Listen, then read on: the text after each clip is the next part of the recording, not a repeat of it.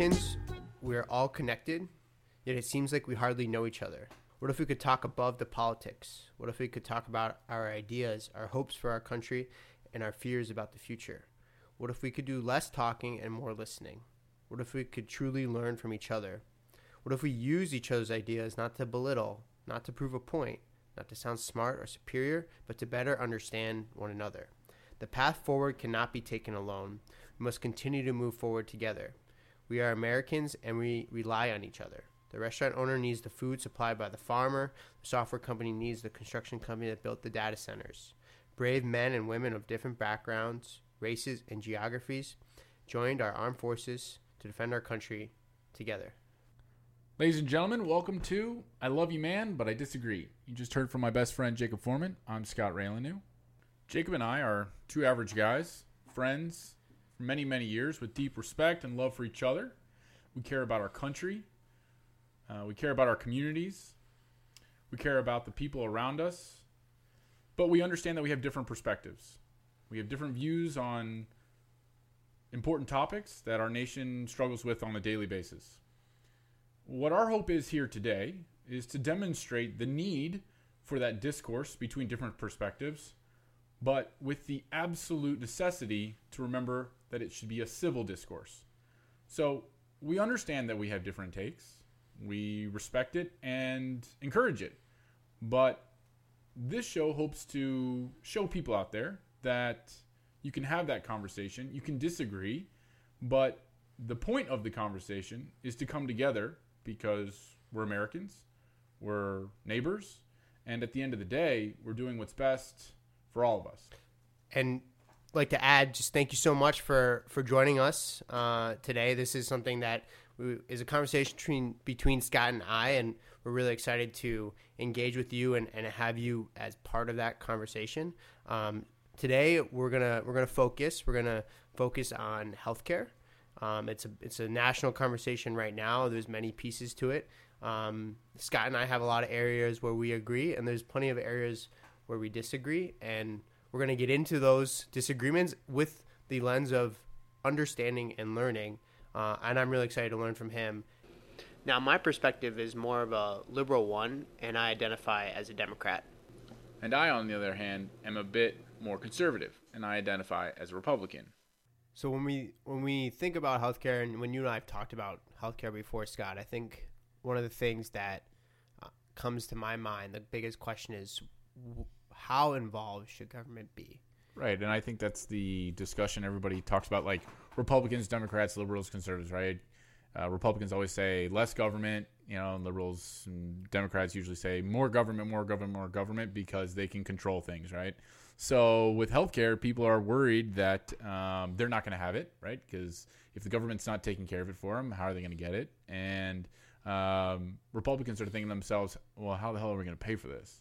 If it's going to be government, how are we going to pay for it? And that's the huge issue that I think is at the base of most political discussions is, okay, this is a service that people want and need, but how are we going to pay for it?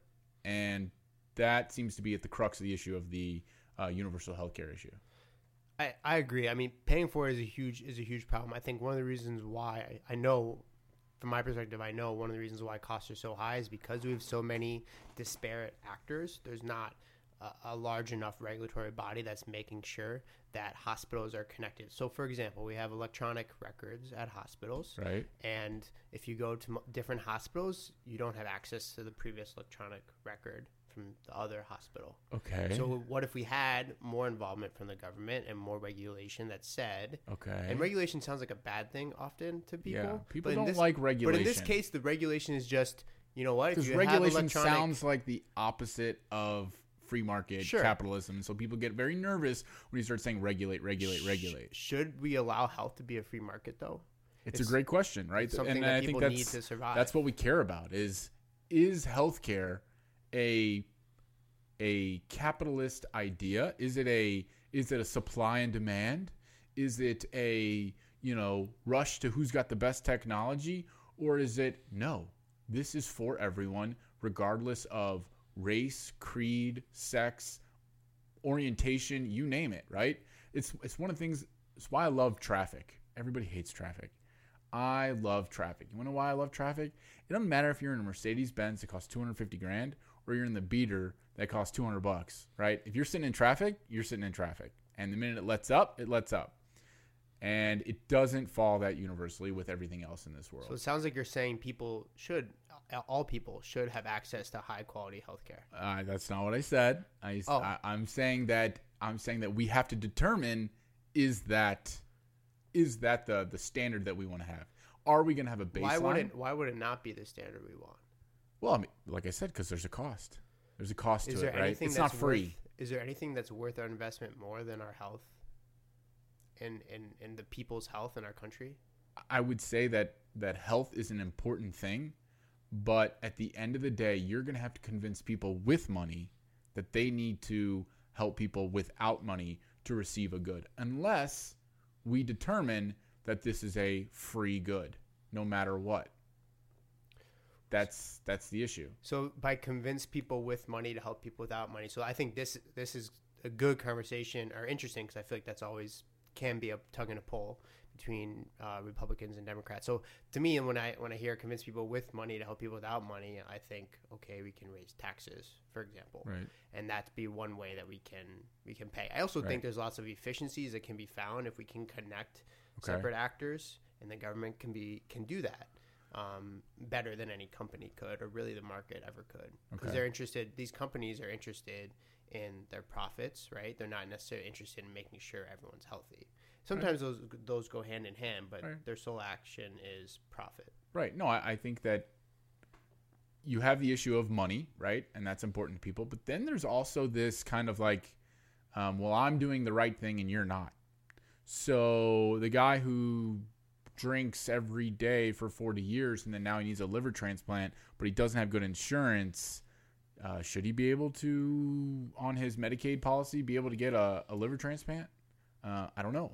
That's a huge topic to debate, right? So there's these things that form the conversation that are exceptions to this rule, right? If I do everything right and I'm a good person and I work and I contribute and I need help, okay, that guy gets help. Maybe can't afford it. But what about the guy who is abusing the system, right? The system being the overdose. The overdoses. I've heard a lot of stories recently in Ohio where they've had huge issues with drug overdoses. And these guys are they're overdosing. Someone's calling an ambulance. The ambulance comes to pick them up. That ain't cheap. Sure. And so it's like they've done it once. They've done it twice. And they're now talking about in Ohio or West Virginia where they're considering a law where after the second time, if you overdose again, they're not going to send an ambulance because they've said that we only have X dollars to take care of these people, and they're not paying for it, right? They're not contributing for it, and they're abusing our service, our health service, and somebody's got to pay for it. That EMT, right? He's got to pay his bills, and the company that runs the ambulance, they got to put gas in the ambulance, right? So how many times are you going to abuse the system, do something wrong, right? And we say we got you. So a couple of things. Good. I understand the aversion to feeling cheated, maybe in some way. I understand that. I mean, that's a really strong human nature aversion. No one wants to feel cheated. No one wants to feel that they are paying into a system, that they're doing everything right, that they're working hard, that they're paying taxes for people who aren't doing the right thing necessarily. I guess what I'll add on top of that is that person who has a drug overdose, that person who has kidney failure, sure, there's a level of personal responsibility. I 100% agree. Good. I think maybe where we can talk more is what I think is there's not 100% personal responsibility. They work within a system, right? Okay. That person is within the healthcare system that we created. Okay. And ultimately that system is letting them down because I think there is, and there will always be those bad apples, those people who want to take advantage, or those people who just can't get it through their head. Right. But that doesn't mean we give up. It doesn't mean we give up on everyone else who's struggling or having a hard time. That's not the country. And I know that's not who you are, and I know it's not the country we want to be in. We don't give up on these people. We say, okay, there's something wrong here. What is it that we can control to make it better? Right. And so probably what we can control to make it better, take your example of someone who has a drug overdose, is maybe we need more education and around this, maybe so that it doesn't happen at a young age. Maybe we need more outreach. Maybe we need more social workers. Maybe they're depressed. Like, we need a more holistic system. Right. And in order to have a holistic system, it can't be driven by profit. You want to treat the disease, not the symptom. Which is a lot of money and a lot of time and effort. And a lot of people feel like, hey, I go to work every day. I live my life. I indulge. I like going to McDonald's. I like little retail therapy on occasion.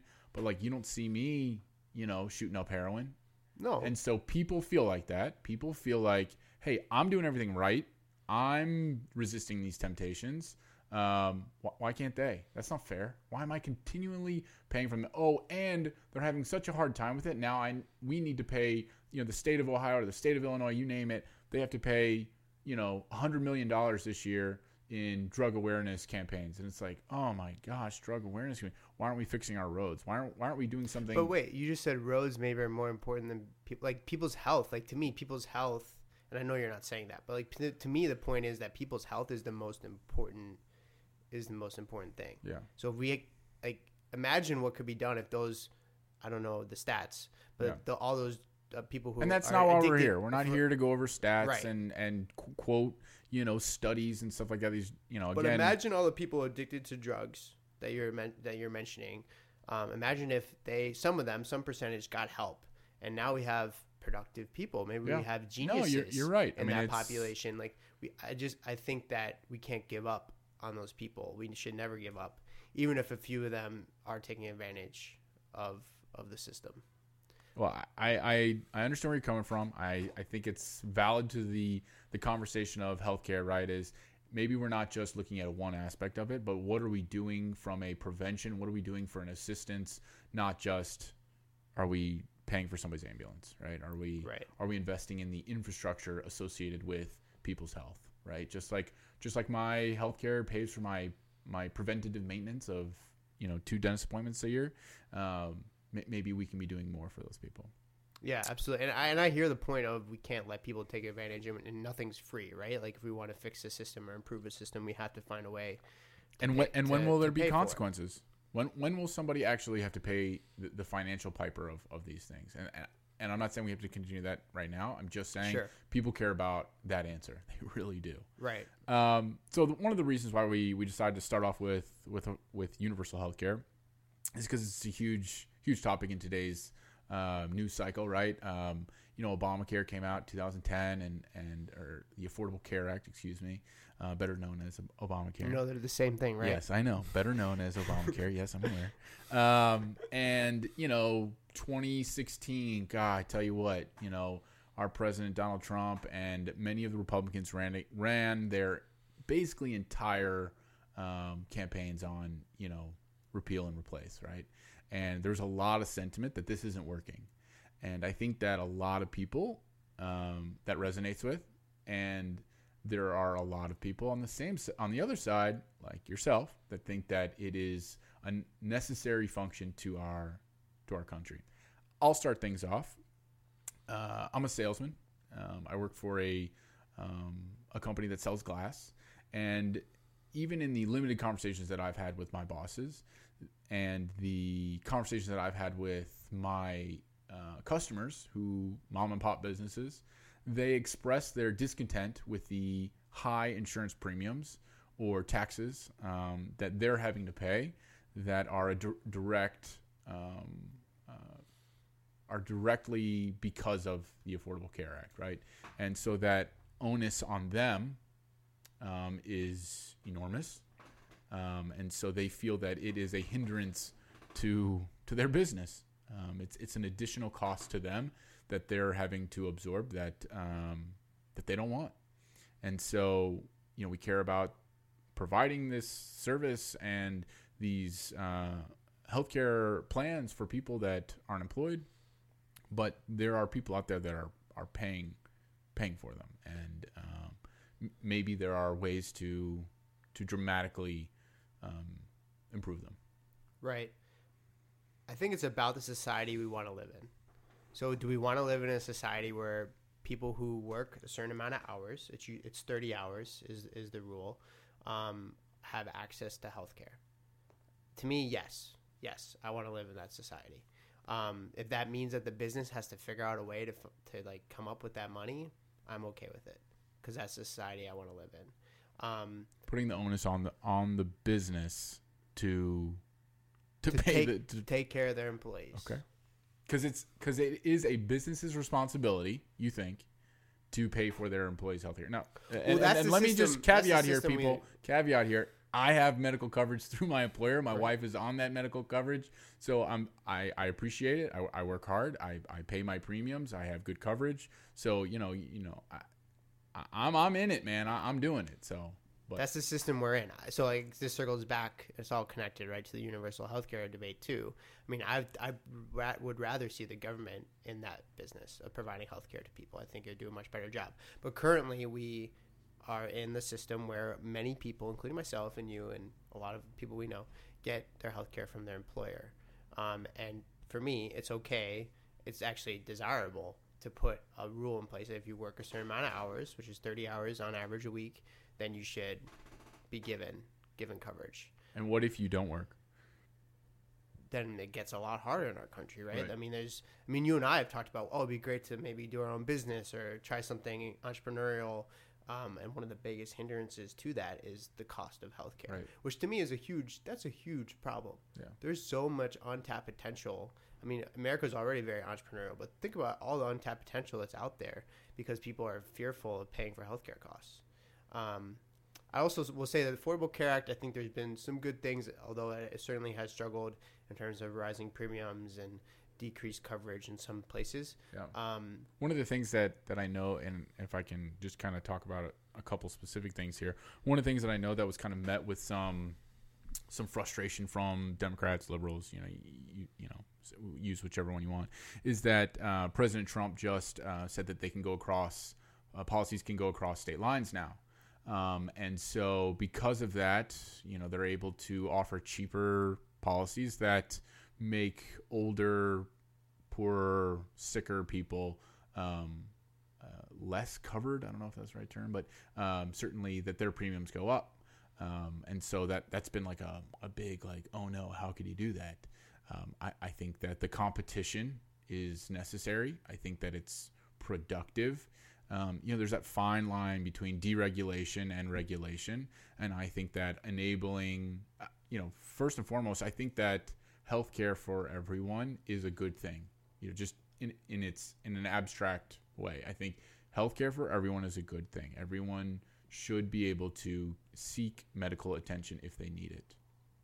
That being said, the Affordable Care Act, I think, leaves some things to be desired. And so why, Mike?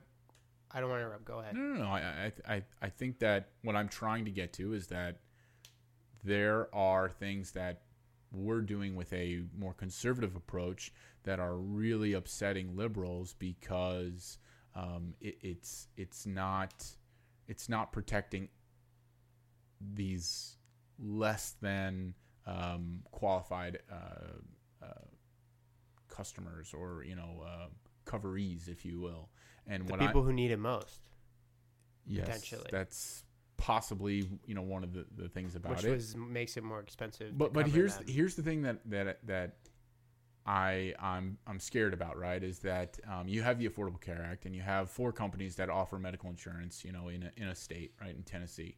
So over time, because of the obligations, now you just have one provider, and it's like now they have a monopoly because they just pulled out. But why does that happen? Why? So you tell me, why does that happen? I think the biggest reason why that's happened is because the government has not been able to tinker with the Affordable Care Act to make adjustments based on what they're learning. Yeah. If you were running a business, if you're doing anything, yeah, you're going to put something out there, you're going to learn, and you're going to adjust. And so far, the government has been unable to make changes to it. Maybe because they lost the election, and that's kind of how it goes, and the Republicans refuse to support it. It's just been something they want to take down, not improve upon or change for the better. They just want to repeal it. it's a huge piece of legislation. If you're not able to tinker with it, it's bound to have its fallouts. So, to me, that's the biggest reason. I'm sure there's a lot of like detailed political stuff around it, but to me, that's the biggest reason. Right. So as I look at it, right, as I look at universal healthcare, one of my gripes with it is that I feel that we're looking at it from a very reactionary standpoint. And again, I'm cool if we say, hey, let's take care of people, right? Let's take care of people who, work hard and do the right thing. And it's funny. I think that it was said in like a previous election cycle about, the 47%, right? The 47% who pay taxes, and then the 53% who don't. But at the same token, I think there are people in this country that can't help themselves, whether they're physically disabled, mentally disabled. And I think we do have an obligation as a country to take care of those people. I absolutely agree with that. But I think that there are a lot of issues, both with the people that are being covered by the Affordable Care Act that aren't doing their fair part. And then I have a gripe with those with the opposite side of it, right? And we've talked about this a little bit before, is that we keep throwing money at it. It's kind of like student loans to me. We keep throwing, which will be a conversation for another day. We keep throwing money at the Affordable Care Act, right? How do we pay for that? How do we pay for it? How do we pay for it, right? But we're not talking about the other side. So the government's going to step in, and we're going to help. We're going to help people pay for it, the astronomical cost of medical care. But we're not going to step in and say, hey, doctors, hey, prescription, drug companies, you're charging an absolutely insane amount for these services and goods. Now it comes back into regulation. I agree to an extent. I definitely agree that we need to work on the insurance companies and drug companies and figure out a way to continue to cut back their costs and make sure they do right by the people. The Affordable Care Act does have a lot of restraints on insurance companies. Okay. The most popular one is pre-existing condition. Right. So that increases coverage for so many people for the same price. Also, it has a lot of incentives on innovation. It gives buckets of money that encourages nonprofits and other institutions to go out there and try to find ways to implement coverage more effectively. I'm blanking on the name, but I'll come back to it if I remember. So there is things in the Affordable Care Act that are addressing what you're saying in terms of the inefficiencies, basically, in the healthcare system. Although I don't think they go far enough. So yeah, we definitely agree there. I think that people are frustrated that we keep shouldering the cost while these hospitals and urgent care centers, I mean, it blows me away that I look up when I'm driving up Ashland and I see a billboard for a hospital. I see a sign for a doctor's office, an advertisement for a dentist, promotions for an orthopedist. I was like, wait a minute, why are they fighting over customer? Why is... So what would be the solution? I'm not necessarily saying that I have the answer. Would it be more regulation? I'm just saying that if you're going to regulate things, why are we regulating paying for this rather than the cost of it? You understand what I'm saying? I think so. I mean, I think there's a lot of entrenched. I know there's a lot of entrenched interest, and lobbying is a real thing that makes a difference in terms of policy. So I think that's part of it. But it sounds like you and I aren't that far apart. No, when it comes down to it, like we want people to have quality care. We believe it's important. I think maybe where we have some differences is paying for it. And I'm basically like, I'm not necessarily paying for it, but the costs, right?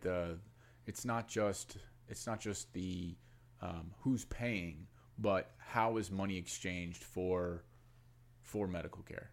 And I think that we're so quick to jump at giving everybody hey, here's a free doctor appointment, or hey, here's free healthcare, or here's discounted healthcare. Who gets free healthcare?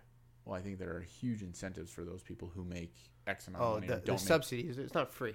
Just Excuse me. They would be happy if it was free. I appreciate. I'm sure it's subsidized, though. No, I appreciate. There are certain elements that are compensated, and certain elements that, right. Okay. But we were so quick to say, "Hey, here's a discount. Here's a handout for a cheaper healthcare." But we didn't say, "Hey, doctor's office, why are you charging $185 a visit? Hey, doctor, what do you make in salary every year? Oh, $300,000? Yeah, that's not necessary." And so maybe the Affordable Care Act should be expanded on.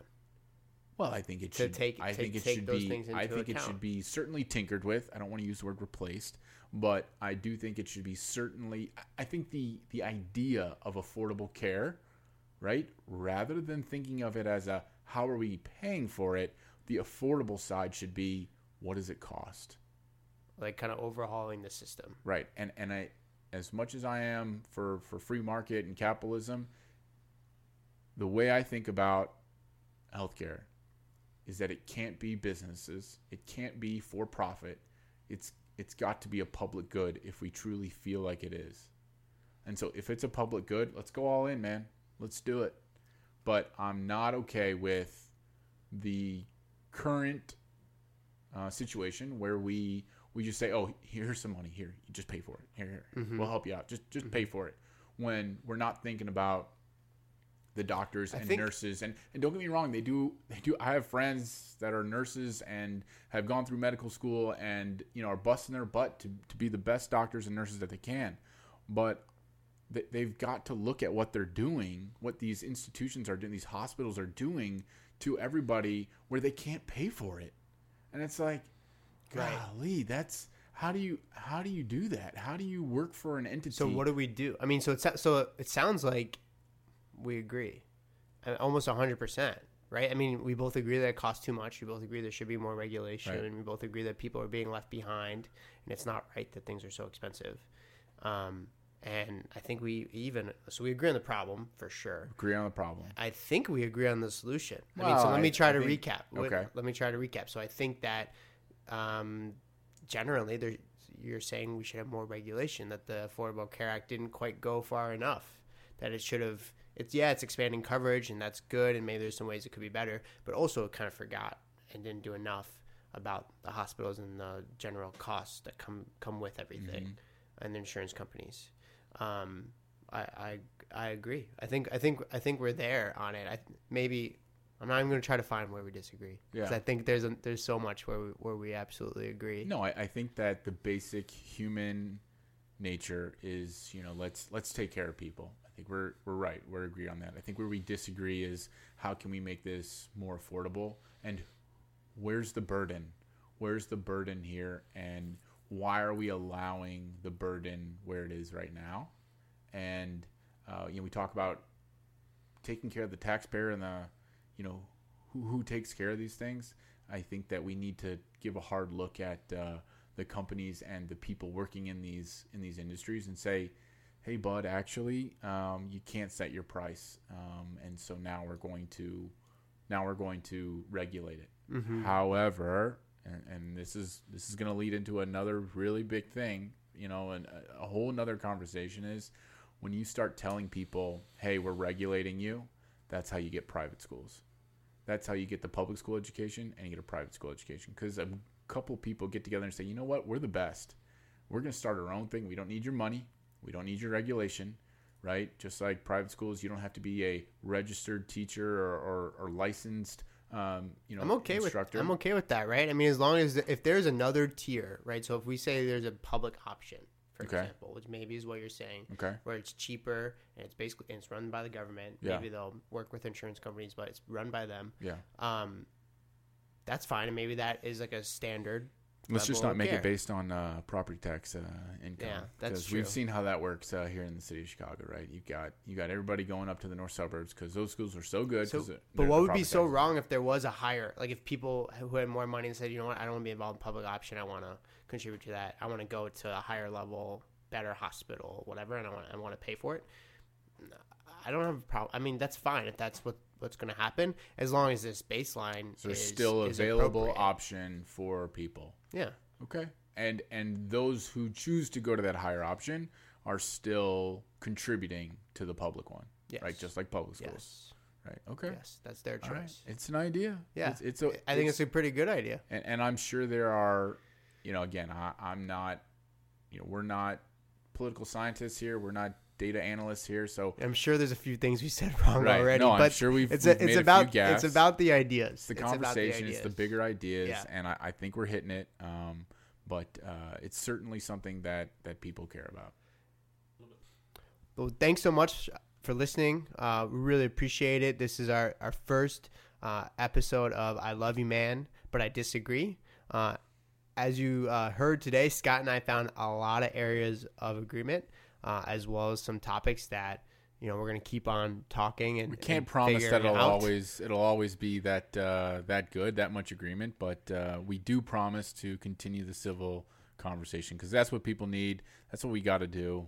That's how we're going to come to resolutions and compromise. And so we really appreciate y'all tuning in, and we hope you're back with us next time. Yeah, thanks again, and have a great day.